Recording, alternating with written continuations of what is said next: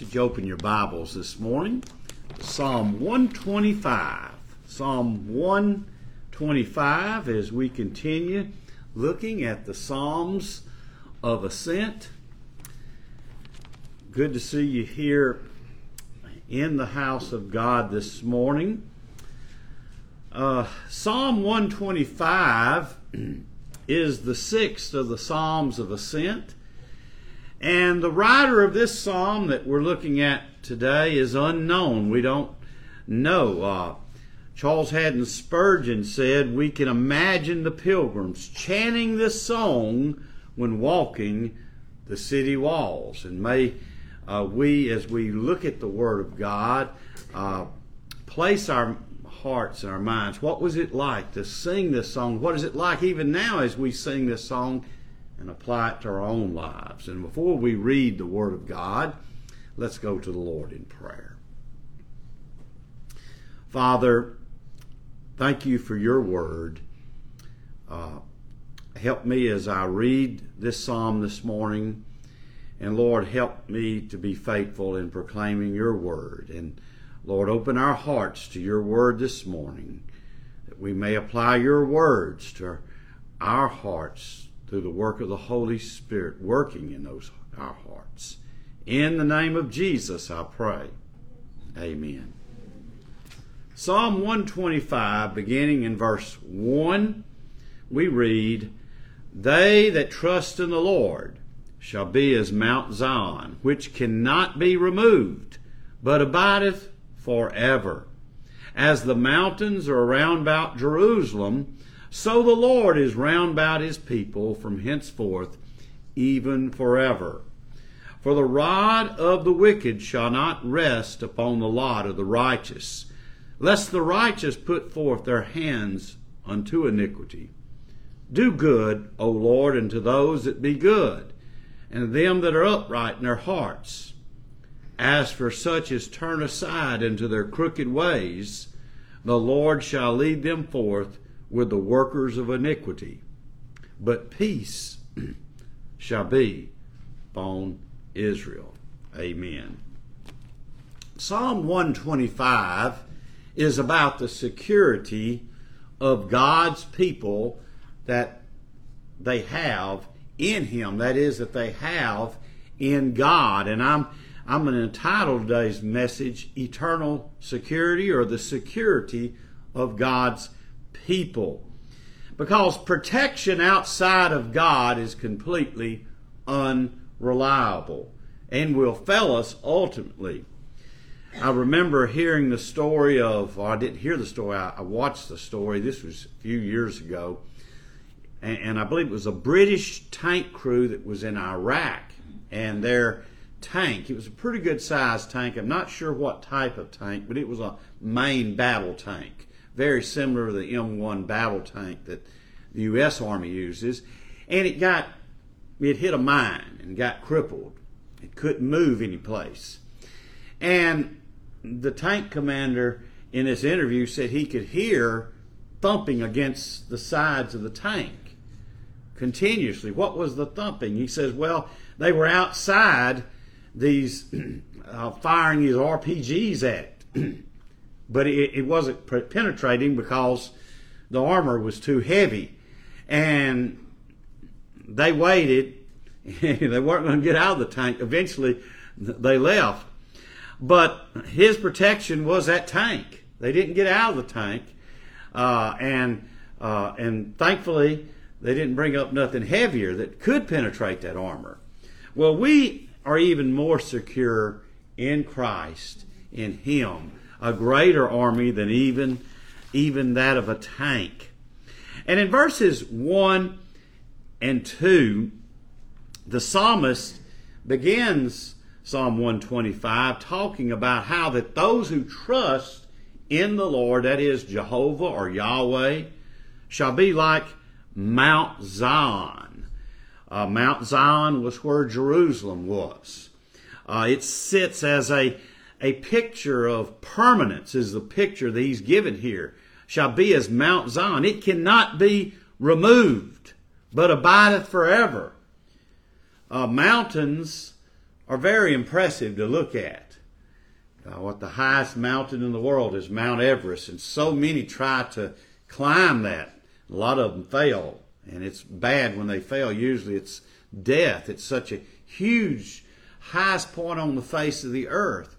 But it's so impressive. When I was reading this, I was thinking about other mountains. I've never been to Japan, but I've seen the pictures of Mount Fuji outside of Tokyo, and how impressive it looks. See, even though I think it's not as close to that city of Tokyo as it looks in a picture, but it's so impressive, like it's looming over the city.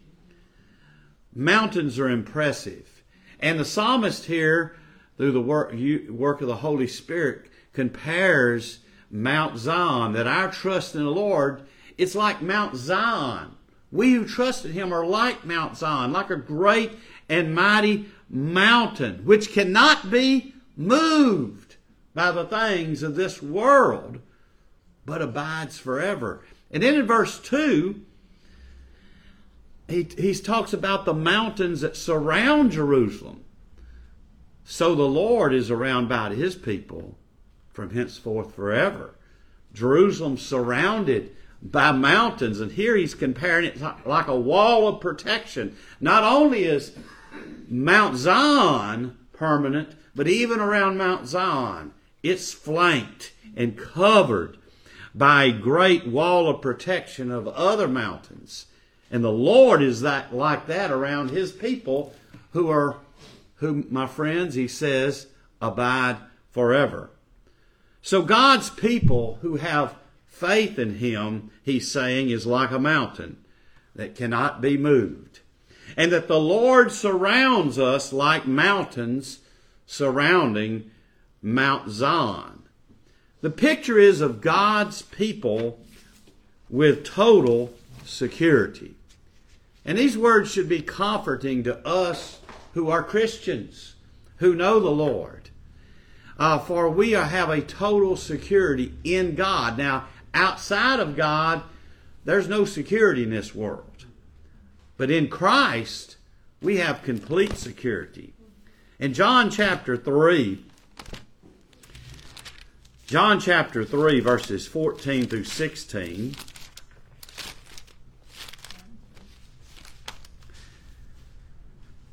Jesus here speaking says, "And as Moses lifted up the serpent in the wilderness, even so must the Son of Man be lifted up, that whosoever believeth in Him should not perish, but have eternal life. For God so loved the world that He gave His only begotten Son, that whosoever believeth in Him should not perish, but have everlasting life." Notice he uses that Old Testament example of Moses raising the serpent in the wilderness, and how that the children of Israel who were facing a plague of serpents, if they looked upon that serpent, they were healed. He says the same thing happens to all who look to Christ, to Him. Whosoever believeth in Him should not perish, but have eternal life. And you'll note verse 16, probably most famous verse in the Bible, that whosoever believeth in Him should not perish. And I want to point out here that the word believeth here is in the active voice.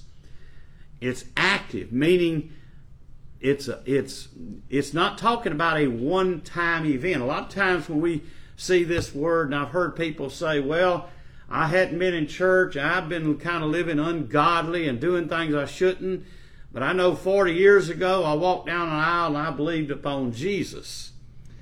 In other words, I got my ticket punched 40 years ago, so I'm in good shape. But that's not what John 3:16 is saying. Folks, if you got faith is a gift of God.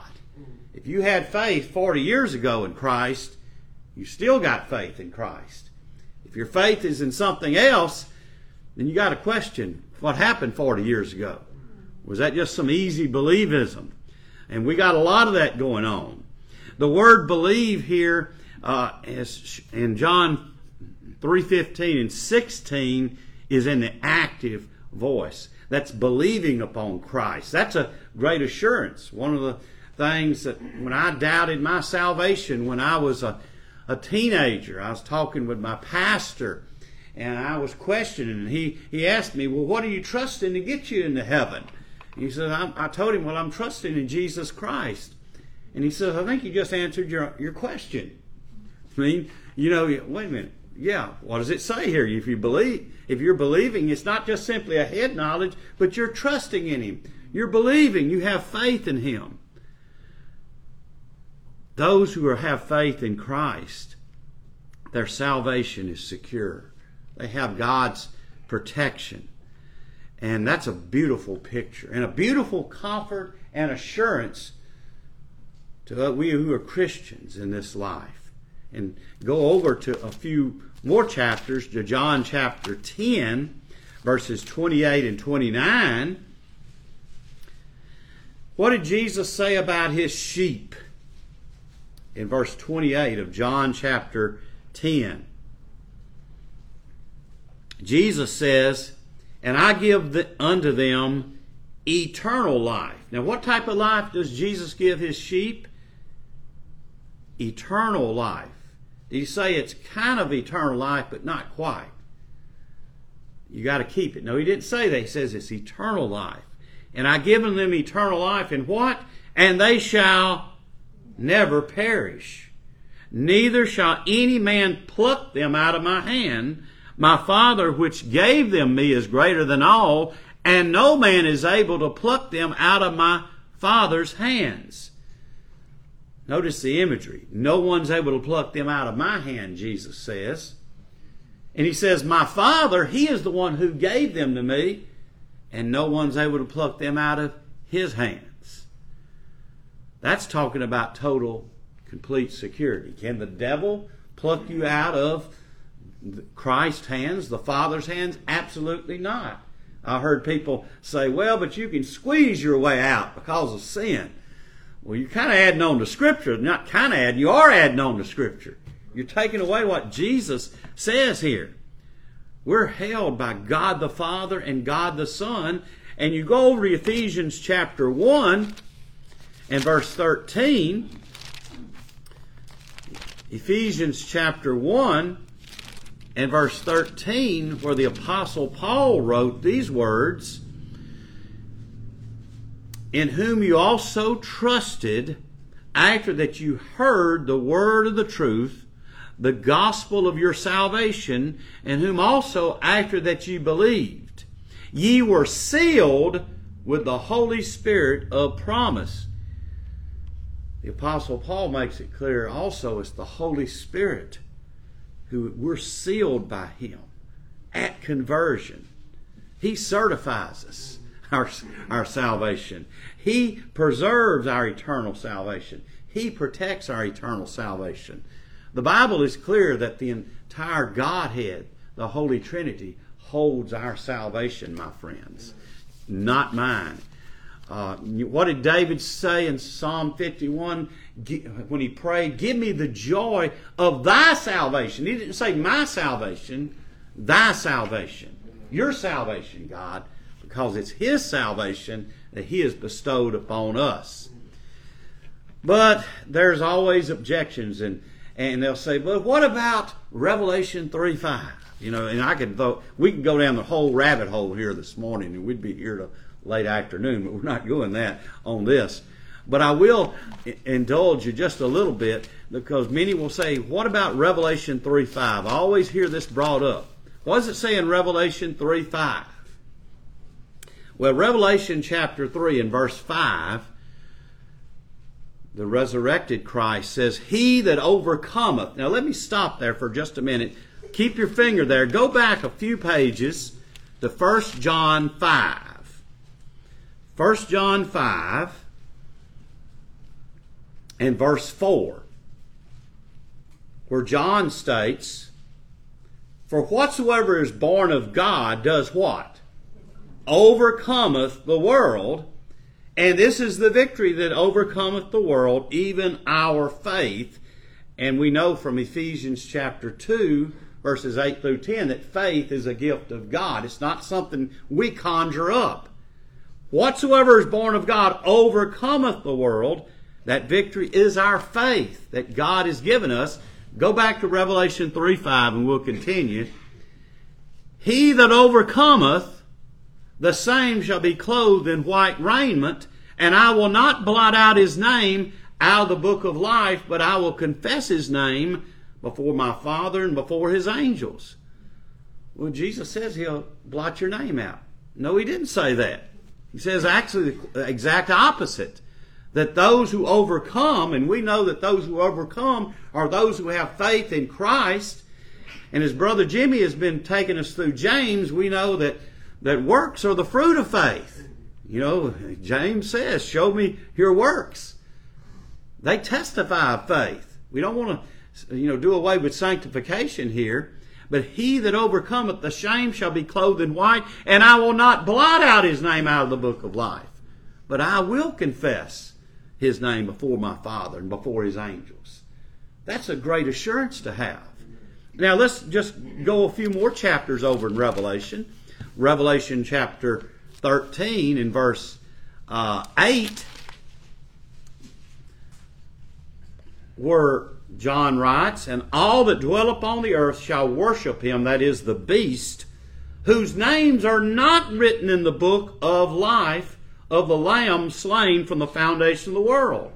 Here he says, all on the earth shall worship this beast whose names are not written in the book of life and of life. Now, of the Lamb, by the way, notice Jesus is described as being slain before the foundation of the world. Of course, that deals with predestination.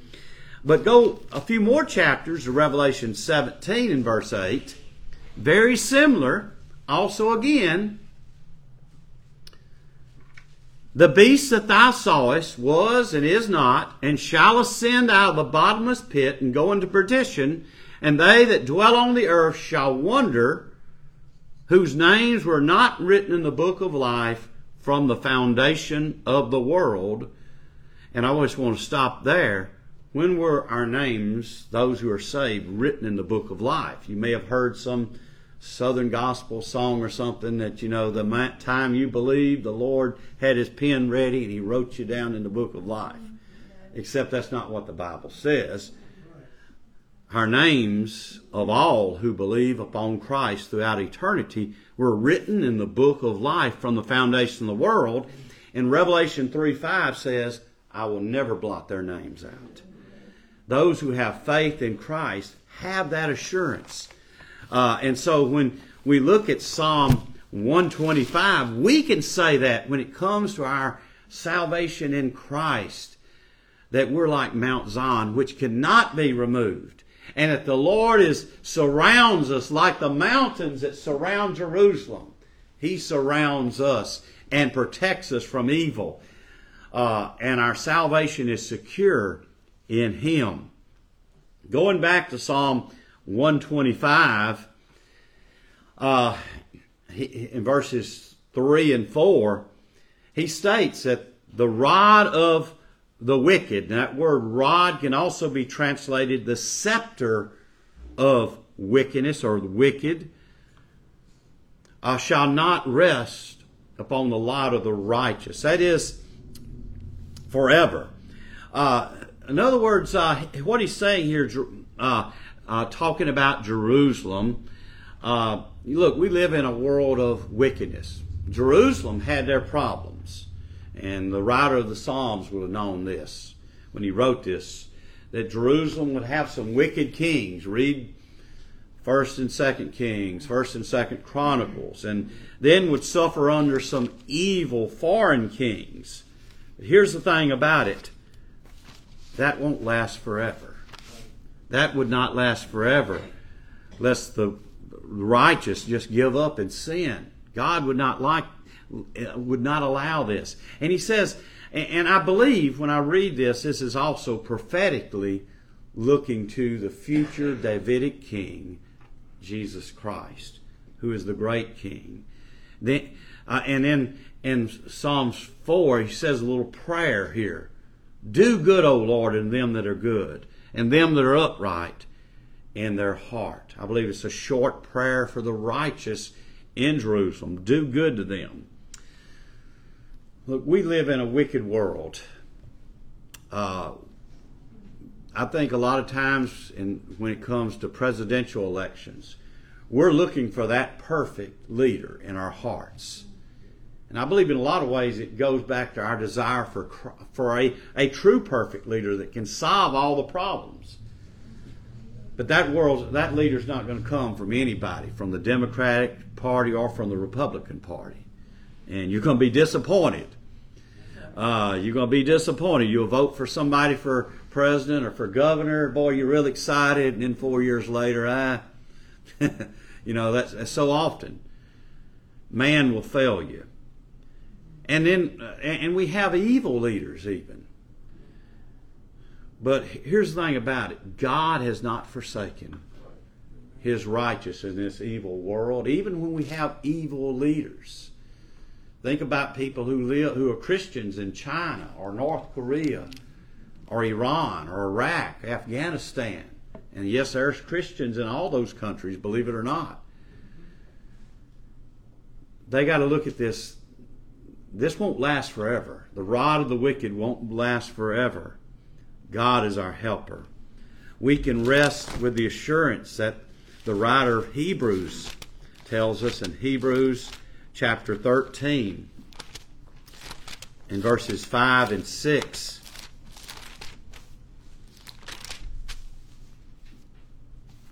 Where he states, let your conversation, that is your lifestyle, be without covetousness. And be content with such things as you have. That's hard for us. Be content with what you have, what the Lord gives you. Don't be greedy, covetousness. But for He hath said, I will never leave thee nor forsake thee. Though it may feel that way at times in this evil world, that God's absent, He's not. He's very much here. He says, I won't leave you, my friends. He won't leave His children. For verse 6, so that we may boldly say, the Lord is my helper, and I will not fear what man can do unto me. We can be content with this, that the Lord doesn't forsake us. He doesn't abandon us, even when evil is around us, even when evil is oppressing us. It's not going to last forever. Jesus is King. Whether the world acknowledges it or not, Jesus is King. We're going to go through some hard times, but the Lord is my helper. In Romans chapter 8, in verse 33 through 39, the Apostle Paul states, who can lay anything to the charge of God's elect? It is God that justifieth. Who can condemn God's elect? Hey, it's God that justifieth us. Who is he that condemneth? It is Christ that died, yea, rather that is risen again, who is even at the right hand of God, who also maketh intercession for us. It would do good for all of us each and every day to keep our minds on the resurrected Christ, on the empty tomb, and that Christ is at the right hand of the Father, interceding for us. That's where our home is at, my friends. Notice verse 35. Who can separate us from the love of God? Who can separate us from the love of God? Shall tribulation, or distress, or persecution, or famine, or nakedness, or peril? And it is written, for thy sake we are killed all the day long. We are counted as sheep for the slaughter. Nay, in all these things we are more than conquerors. And I heard one Bible teacher say that this word, more than conquerors, could be translated in our day and time to super conquerors. We're not just barely getting by. We overcome through Christ, through Him, as it states, that loved us. For I am persuaded that neither death, nor life, nor angels, nor principalities, nor powers, nor things present, nor things to come, nor height, nor depth, nor any other creature shall be able to separate us from the love of God, which is in Christ Jesus our Lord. Oh, what great protection and love we have that surrounds us in Almighty God, we who are His Christians. Yes, we sin. Yes, we fall short. But God does not cast us away. The devil will try to get you to think that you've been cast away. And yes, we sin. Yes, we come short. But our hope is in Christ. Martin Luther wrote, this Tuesday is Reformation Day, when Martin Luther, on October 31st, started the Reformation, nailed the 95 Theses, and he wrote that great hymn, "A mighty fortress is our God." And He is a mighty fortress to us. The psalmist concludes Psalm 125, says, "As such as turn aside into the crooked ways, the Lord shall lead them forth with the workers of iniquity. But peace shall be upon Israel." The psalmist concludes that this promise that all who turn to their crooked ways, those who live a life of sin, who will not turn to Christ, who will not believe, they face judgment. This verse of Scripture, reminds me of Psalm 1, verses 5 and 6, the very first psalm in the book of Psalms, where the psalmist wrote, really going to verse 4, he had wrote how that in the first three verses about how blessed is those who walk not in the counsel of the ungodly. But then he states in verses 4 through 6, "The ungodly are not so, but are like the shaft which the wind driveth away. Therefore the ungodly shall not stand in the judgment, nor sinners in the congregation of the righteous. For the Lord knoweth the way of the righteous, but the way of the ungodly shall perish." There's a day of judgment coming upon those who have not God, who have not Christ. This is what the psalmist is saying. He's saying that evildoers are not getting away with their sins. And many people think they're getting away with their sins. You're not getting away with it, my friends. I remember a story of when it was a terrible thing happened. I'm trying to think if it was if I was a kid then or if I was born. I think I was a little kid. But I've heard the story for years. And we know what often happened with the Klan in the South. And how that there was a man up there, a black man, that was brutally murdered. And they never did catch the people who did it. They think they know who did it. And I remember hearing somebody tell me, "Well, I guess they got away with it." And I said, "No, they didn't get away with it. No, they're standing before the eternal court, the eternal judge. They will definitely, they didn't get away with it." You don't get away with your sins or your crimes, my friends. There is a judgment. We will all stand before God some days. As Christians, we are called to love our enemies and to forgive them that sin against us. I still remember that's what happened up in, I believe was it South Carolina, I believe North Carolina, that church, it was shot up. And I still remember how those church members were telling him that they forgave him and were saying that. That's hard to say when you had friends and loved ones killed. That's the love of Christ. But we are to forgive those who do us wrong. But we also know that God does not let wickedness go unpunished. There will be a day of judgment on the wicked. And if you know not Christ today, let me tell you, there's a day of judgment coming. Vengeance is the Lord's. Matthew chapter 7, verses 13 through 14 speak of this coming judgment. Matthew chapter 7. Jesus says this,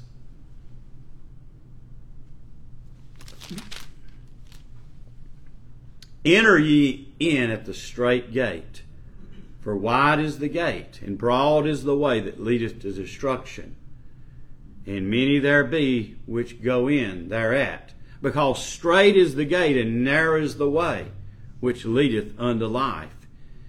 Few there be that find it. Jesus speaks of two ways, the straight and narrow, and the wide gate. Unfortunately, most are going on that wide gate of destruction today. They're following their own wills. They're wanting to do their own thing. Live it up. Not realizing, hey, it could end all tomorrow. I saw last night where a popular movie star died just like that. Not that old. Apparently, look, it could happen to any of us, regardless of your age. We always think, well, years from now, I'll try to get right with God. Well, it's going to be too late then. I'm telling you, you don't do it on your timetable.